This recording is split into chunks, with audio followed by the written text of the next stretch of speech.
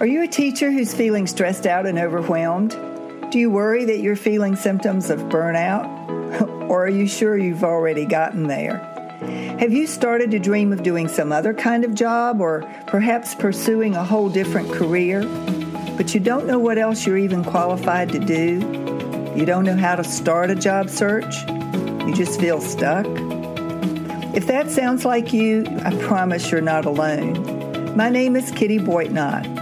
I'm a career transition and job search coach, and I specialize in helping burnout teachers just like you deal not only with the stress and overwhelm of your day-to-day job, but to consider what other careers might be out there waiting for you. Join me for Teachers in Transition. In some episodes, I'll be speaking to stress management techniques and how you can manage your stress on a day-to-day basis. In other episodes, I'll be talking about career transition. What tools do you need to be successful in a job search when you're moving from one career into a totally different track? These are questions that you need answers to, and I can help you find those answers. My name is Kitty Boitnott. Welcome to Teachers in Transition. Welcome back to episode 84 of Teachers in Transition, the podcast and the YouTube channel.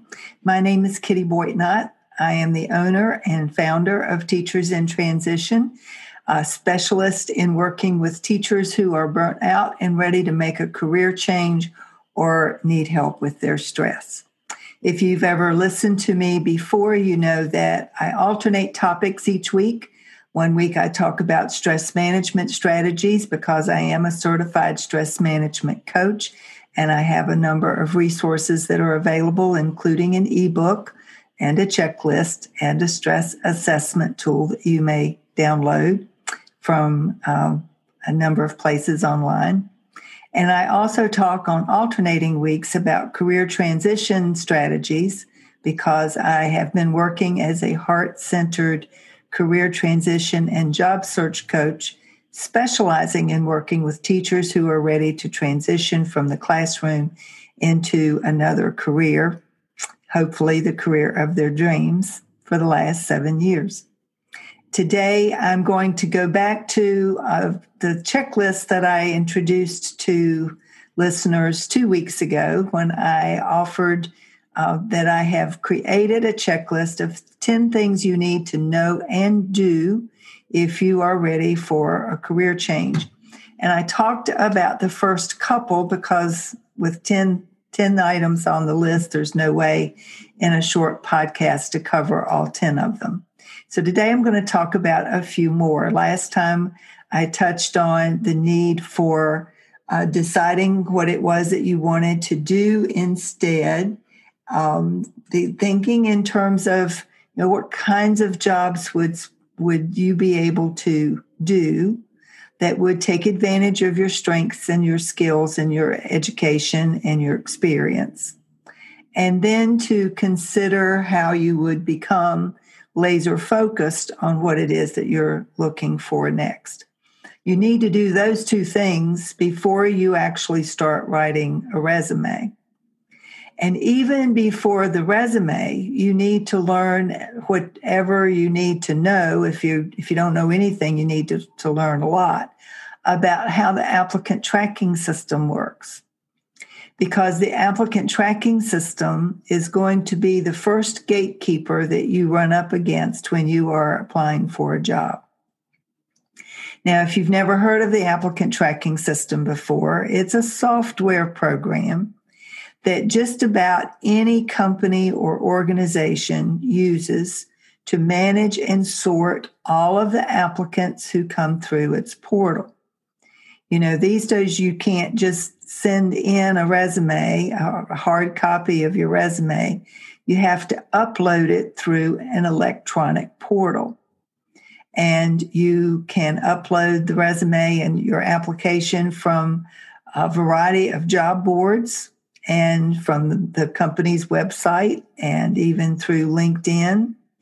But in every case, you're going to be asked to upload a document that includes your resume and the cover letter and the application. And once you've hit the send button or the submit button, your application immediately gets tagged and sorted according to the job you've applied for.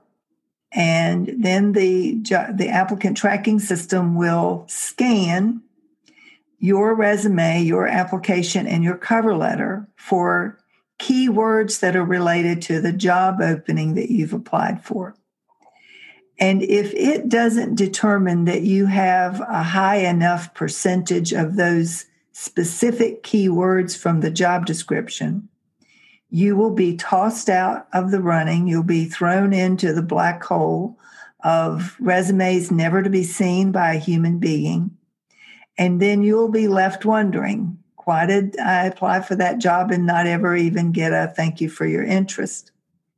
Now, don't expect a thank you for your interest these days because companies don't offer those small courtesies anymore. So it's unlikely that you will ever hear from anyone inside of the company unless you are one of the people who made it through, broke through the applicant tracking system, and your application actually landed on the desk of a hiring manager, an HR professional, a recruiter perhaps, someone who is in a position to determine as a human being, are you a candidate that they are interested in?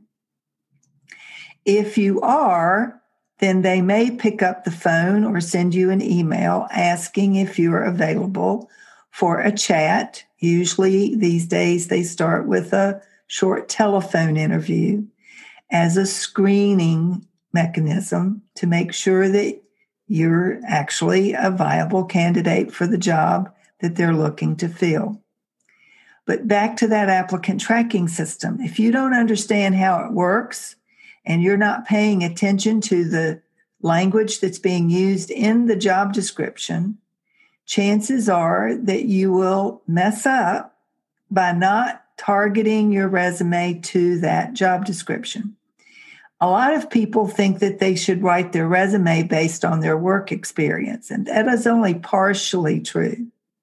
Yes, of course, you include your work history, but you need to also be very targeted toward the job description, the words that are used in the specific job description, and you need to tweak your resume every single time you apply for a job so that you make yourself a stronger fit with every tweaking that you do. A one and done resume that you use to apply for multiple jobs without doing that tweaking in advance is not going to be a winning strategy. People are looking for very specific things. And if they don't find those specific things in your application and in your resume, they're not going to consider you a viable candidate. So on the checklist that I talked a little bit about 2 weeks ago, 10 things you need to know and do if you want to change your job or career, I offer that as number 3, you need to create clarity and focus about what it is that you want to do in your job search, in your next job. And then number 4, you need to determine how to work with and around the applicant tracking system. So you need to have enough understanding of the applicant tracking system that you can hopefully make it through.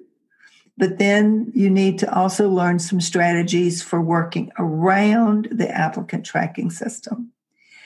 You work around the applicant tracking system by networking with people who are inside the company or organization that you're interested in working for.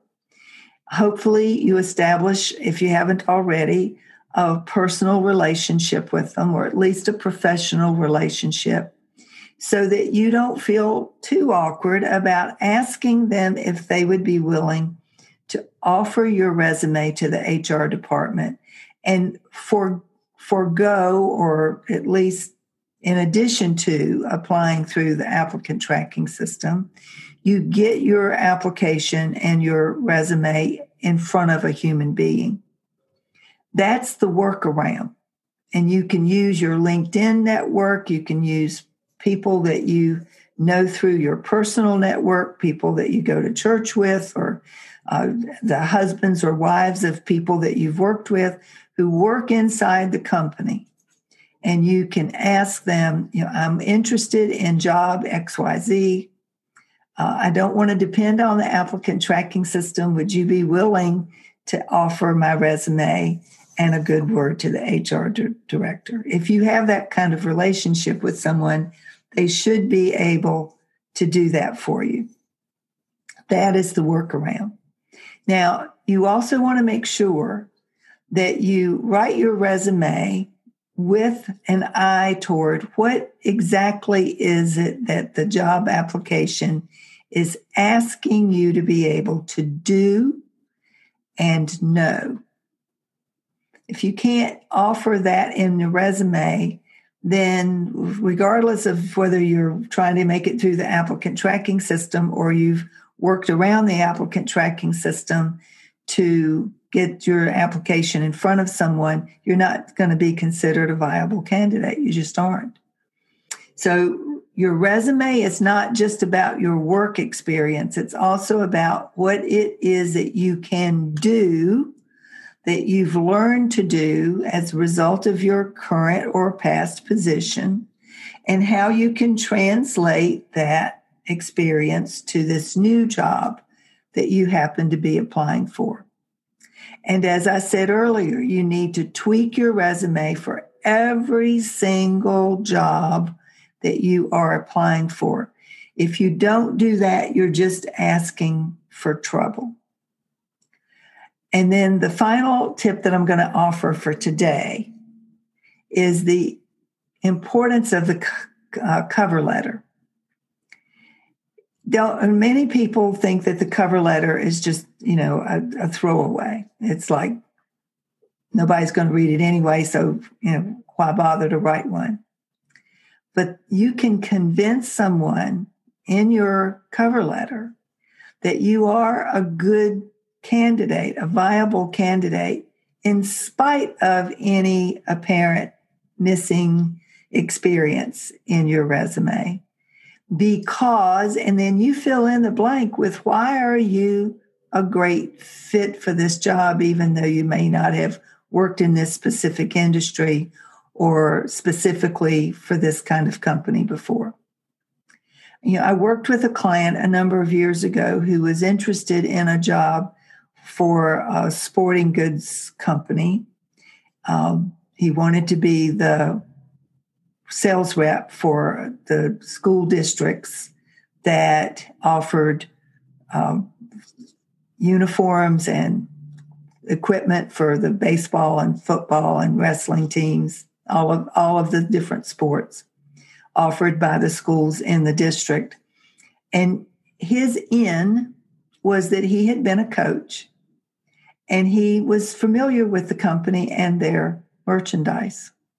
And so he wrote his cover letter with an eye toward making the point that as a coach, he had appreciated high quality equipment and uniforms that made the team feel good about themselves, and that he felt comfortable that he would be an excellent fit for that particular job. It was a terrific cover letter because he didn't regurgitate his resume, which is what people too often do.